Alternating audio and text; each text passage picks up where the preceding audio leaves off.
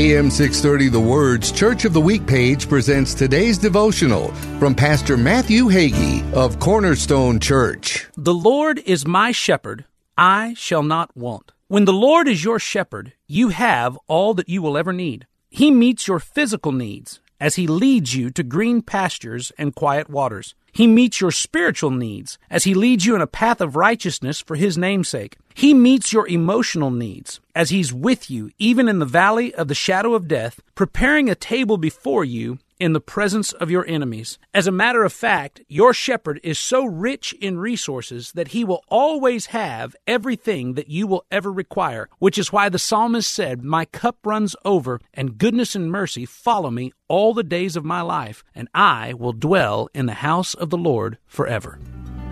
Join us for our Church of the Week program this Sunday afternoon at 1 on AM 630. The Word.